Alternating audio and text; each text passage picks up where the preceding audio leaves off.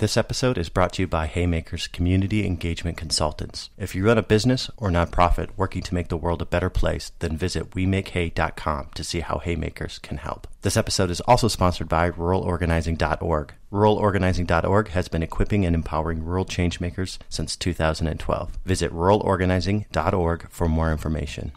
Okay, keep looking up! Okay.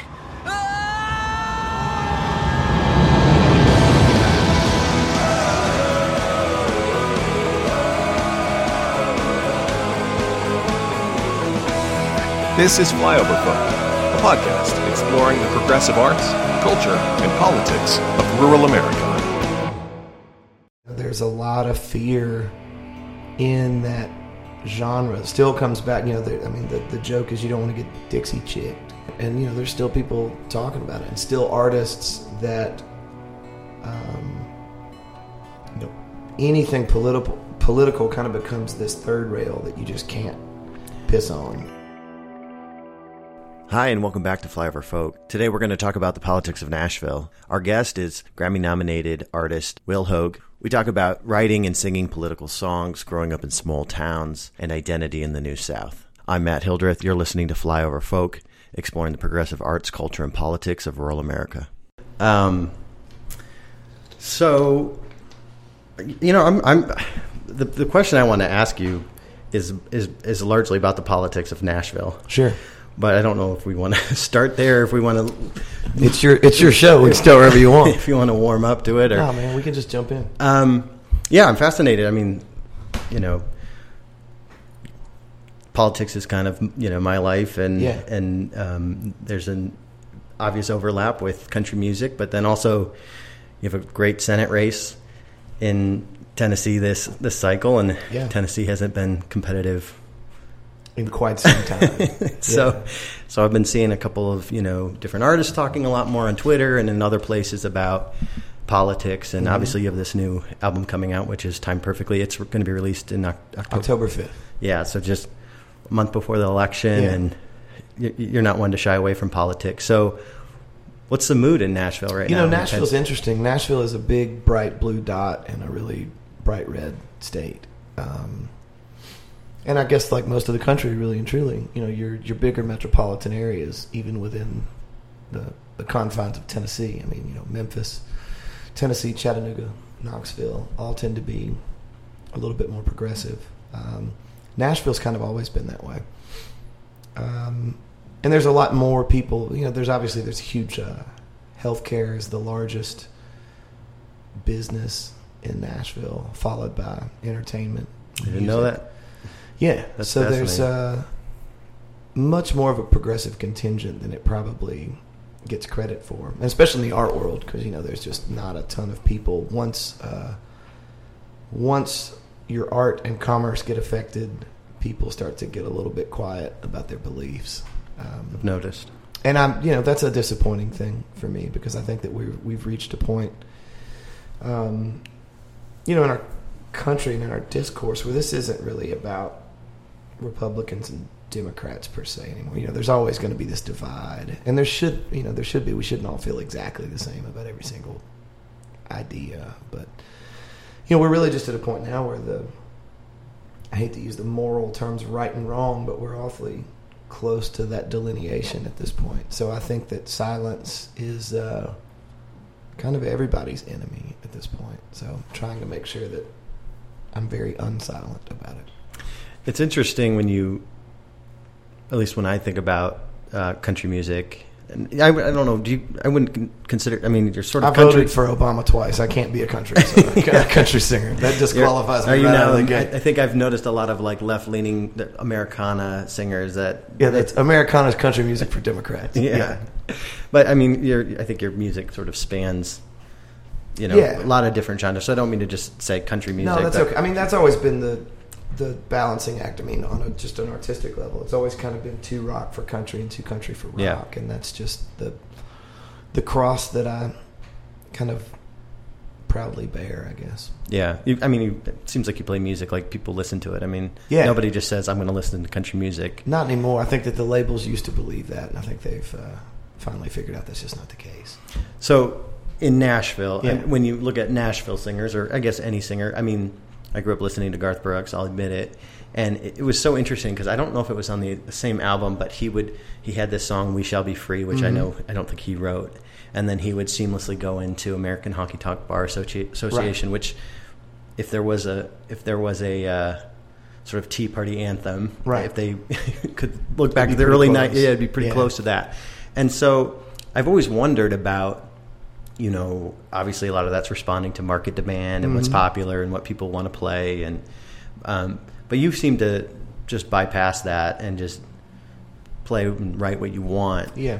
Talk to me a little bit about that. Like, do you find that that's what a lot of the artists in Nashville do, or do you think a lot of people kind of get sucked into the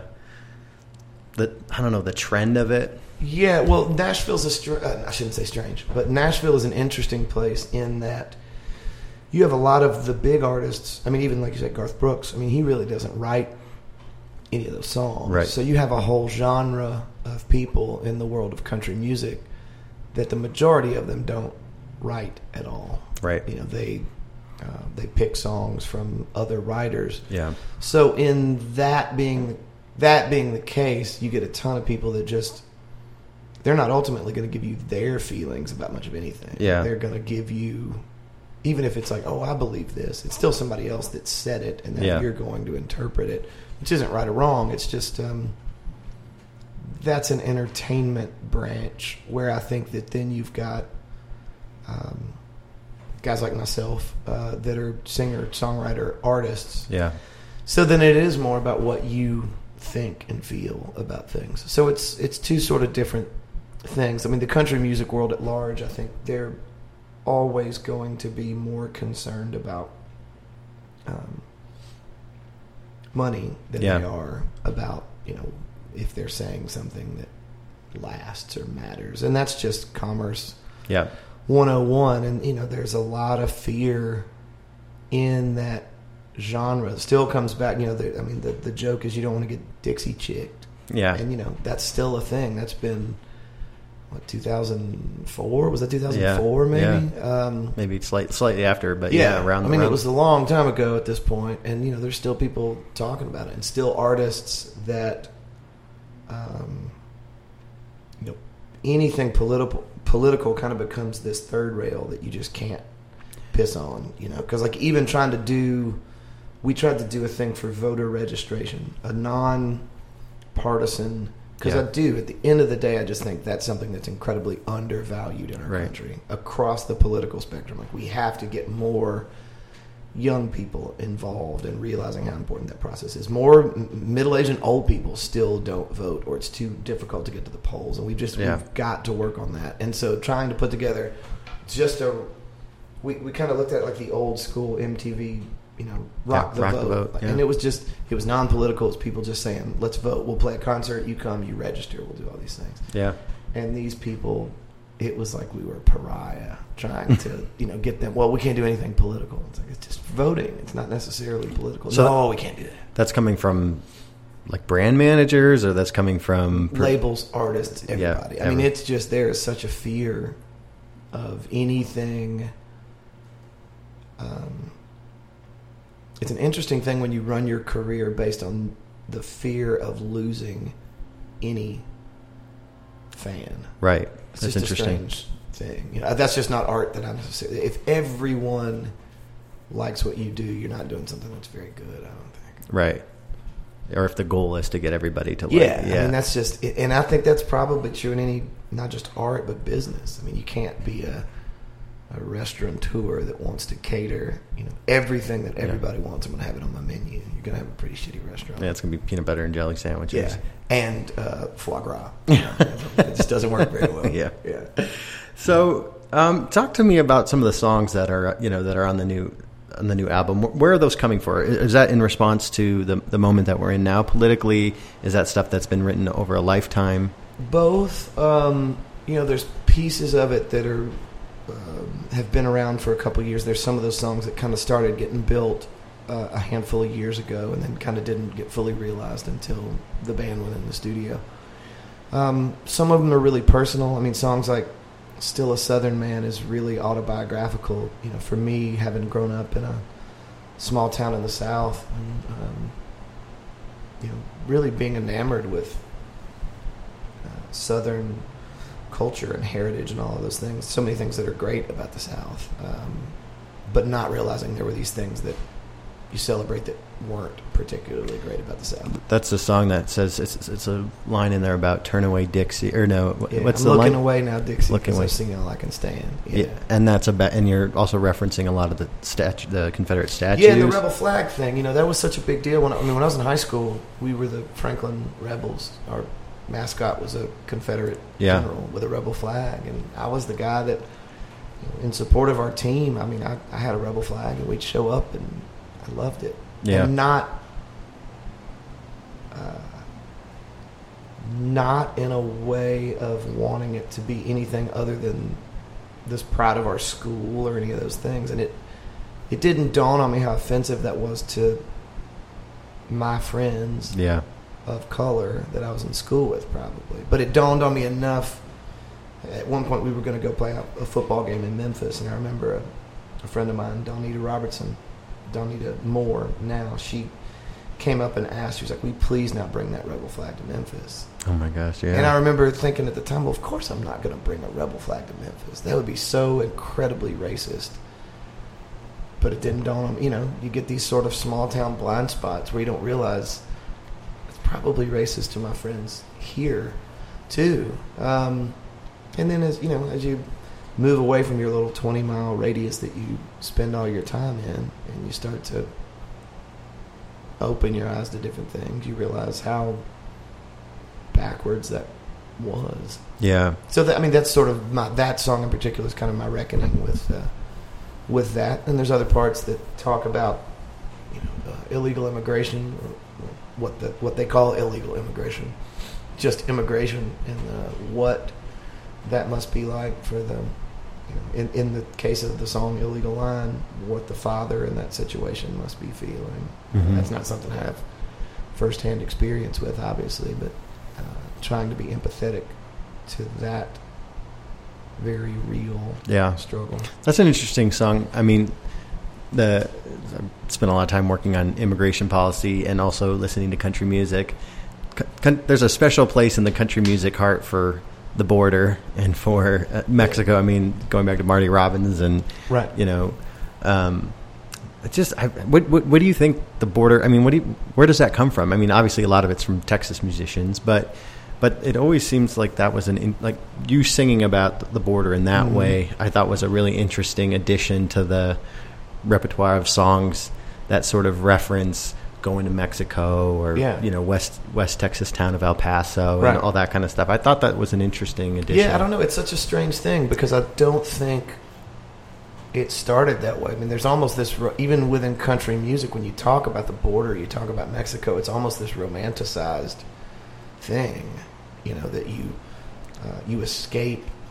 You know, the outlaw always gets away to Mexico. Like, Mexico's this safe haven. Yeah. And even in these great country songs. But, I mean, I think that the fear for that and the sort of build the wall mentality that permeates the country music landscape at this point, I don't think that's exclusive to just that genre. I mean, I think really that just gets down to good old-fashioned nationalism and people really being afraid of something that they don't fully understand. You know, the brown people aren't just sneaking across the border trying to rape and pillage and kill. And that's not my opinion.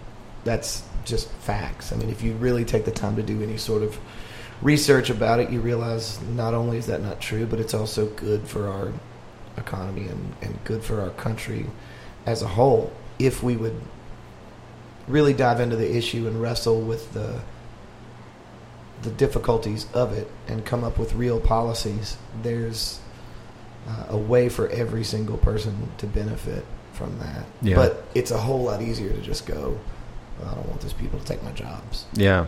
Well, it seems like the white guys are going through a lot, right? I mean, a lot of it's almost an existential moment for white men and it's probably a long time coming. Like For it sure. should have probably happened a long time ago. But what do you think is a role for somebody like you as a role model to white guys? Or I mean, do you see that that's something, you know, you've kind of processed through this? You've processed through, you know, having a rebel flag in your high school, and, you know, mascots and all that kind of stuff, and gun, you know, gun violence and all this other stuff that white men seem to react so harshly to. I'm wondering, you know, what is there a responsibility there? Or? I think so. I do. You know, and I think that that's where it gets really interesting, because as white males, we've sort of always had near unlimited power and providence over whomever. At the end of the day, we're the greatest. Like, it's the white male has control over whatever, the women, people of color, kids, all of these things. You know, that not being the case anymore is a good thing.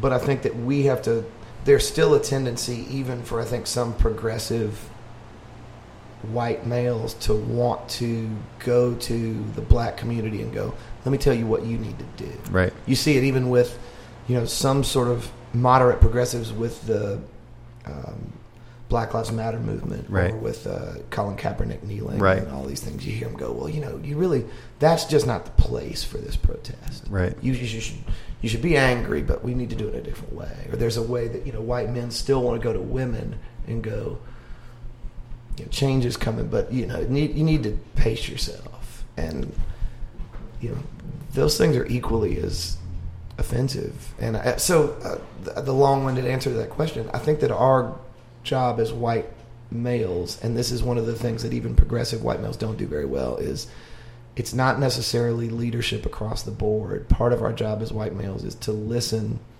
to people of color and try to then empathize and understand, and then support. And that doesn't mean then step in front and try to lead black people to freedom. It means what's harder is to go back and sit with your white friends that don't right, feel the same way. And that's where that leadership, to me, really becomes important, where you have to say,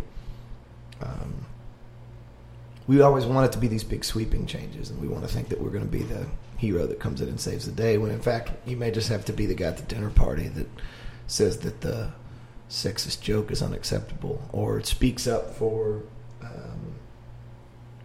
the person of color that's not there to represent themselves, or whatever that is. So yeah, I do. I think we have a big responsibility. And how do you manage that? I mean, do you feel like there's a tension between, I mean, the identity? I mean, you mentioned the song about growing up a Southern man, and you're still a Southern man. Do you think that you can hold on to that identity? I mean, is it redefining that identity? Is it, I mean, how do you grapple with that tension? I mean, a lot of the folks that would listen to this podcast would be, you know, rural and progressive. Yeah. And I'm just wondering if you have any thoughts on that. Sure. Well, there's a ton of things to be proud. I mean, if we just talk about the South in particular, I mean, there's so many things to be proud of. I think in my mind, I mean, all of our nation's best art, our best music, our best food, our best literature, all of these things are heavily based in Southern culture. So there's a ton of things just in that way that you can latch on to. And I think the thing that I always like, you know, the idea of, even like in school when I was a kid, and you'd go back to this sort of Civil War discussion of North versus South. You know, it was, the South was this hardworking agrarian society, and family was really important. It didn't matter, you know, the North was what the North was, but like this is what the South was.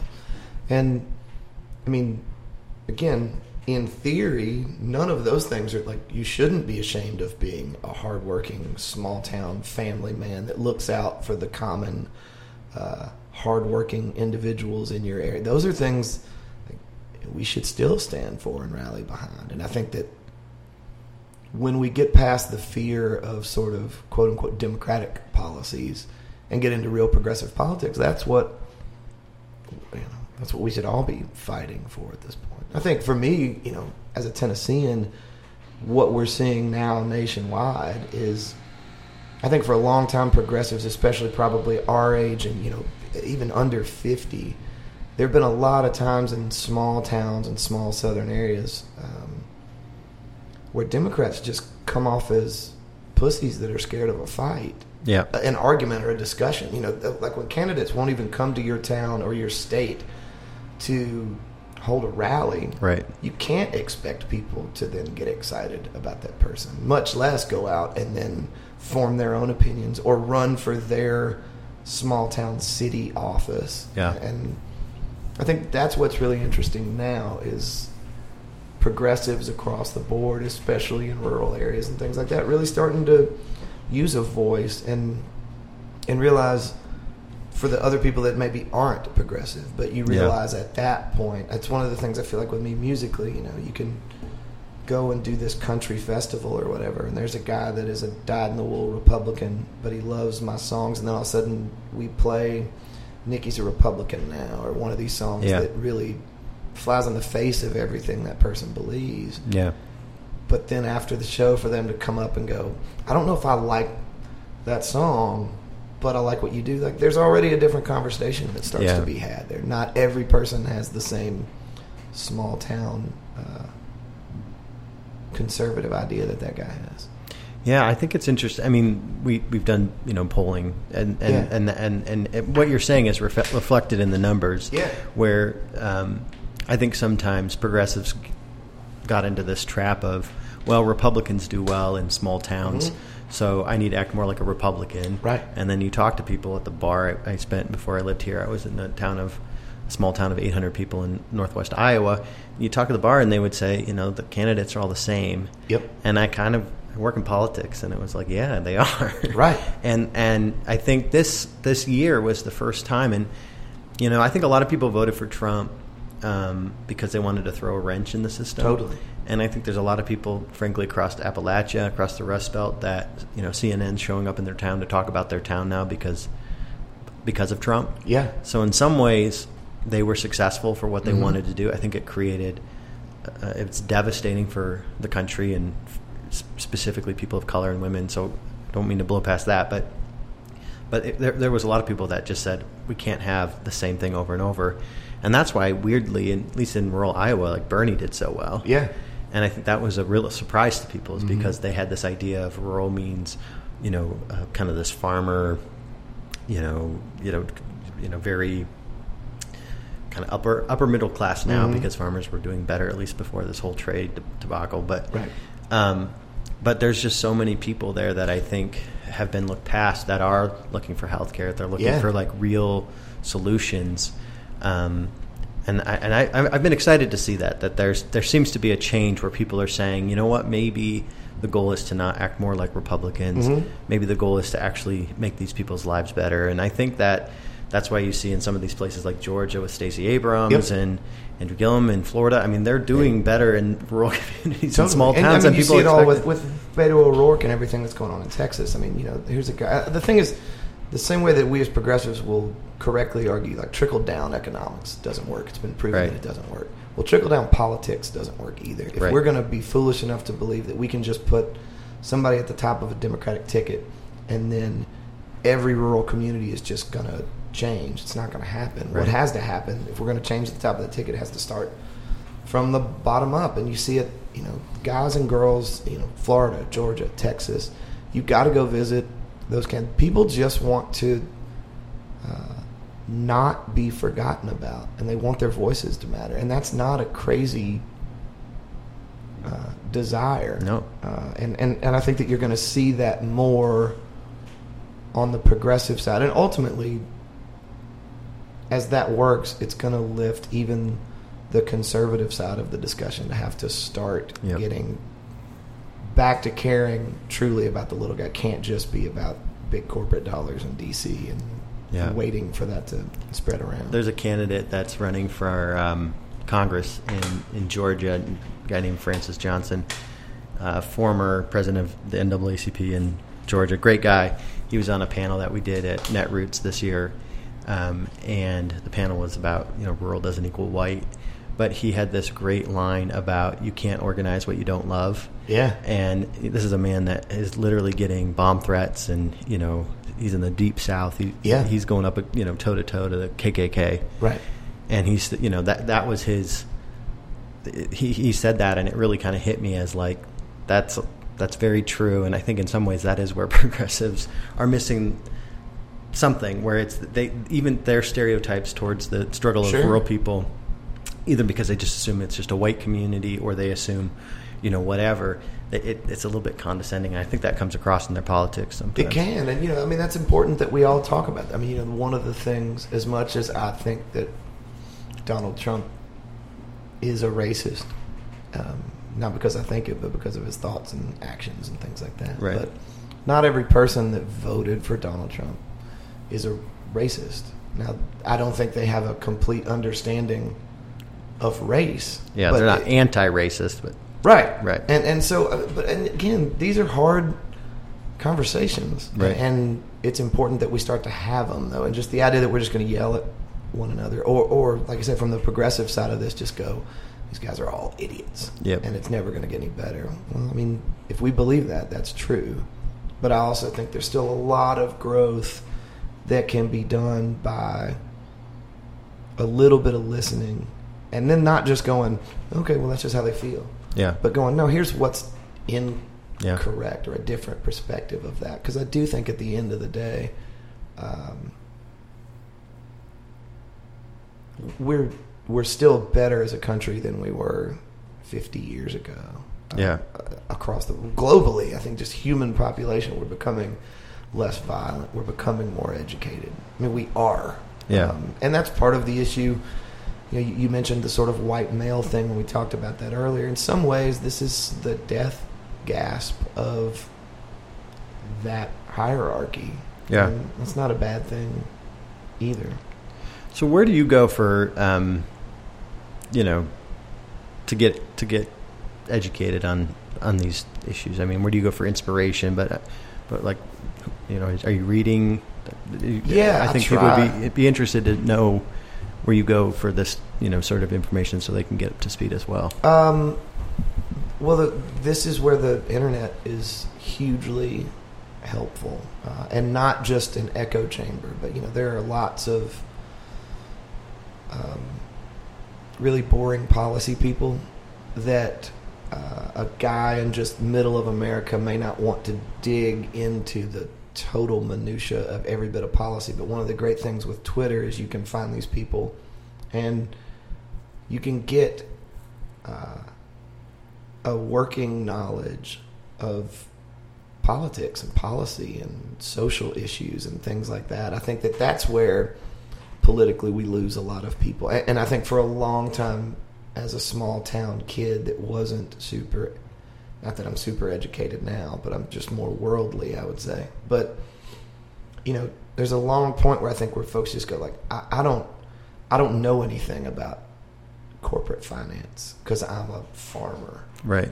And that's not untrue, but the whole thing is not knowing about something is where you get taken advantage of. Right. Especially the small town working class folks. So, you don't have to get a degree from an Ivy League school to start to have some understanding of that. So, I mean, I just encourage people to talk about it with your friends, and you'll find one or two writers or one or two websites where you can go and do Cliff Notes versions of it. You don't have to do a deep dive into every single policy issue. You shouldn't have to. We don't have time for any of that. It's not our job. But and then holding your elected officials accountable to give you that information, I think is incredibly important. That's great. Well, last question maybe before we go. I'm wondering, aside from your own songs, which I think you have a great album that I think does a lot. I mean, a lot of your different songs, but a couple albums in particular that talk about small town. Yeah. But I'm wondering, what's the best song out there on small town? Oh man, that's a hard one. I mean, there's just that's such. It's like saying, what's the greatest romantic movie of all time, or the greatest war movie of all time, or the greatest Western. I mean, there's such a lineage of those kinds of songs within the country world and the rock world. I don't know that I could possibly pick one, but you can listen to my records and then work your way back from there. How's that? That sounds great. Well, thanks for chatting. And anything else to add? No, man, I appreciate you taking the time. Thanks. You've been listening to Flyover Folk. Thanks again to today's guest, Will Hoge. You can find more about Will by going to his website, which is willhoge.com. He has a new album coming out And thanks again to the Ruralists. You can find out more about them at northwestofnowhere.com. And don't forget to subscribe to the podcast. You can do so at the Google Play Store or at the App Store. And you can find out more information at our website, flyoverfolk.com.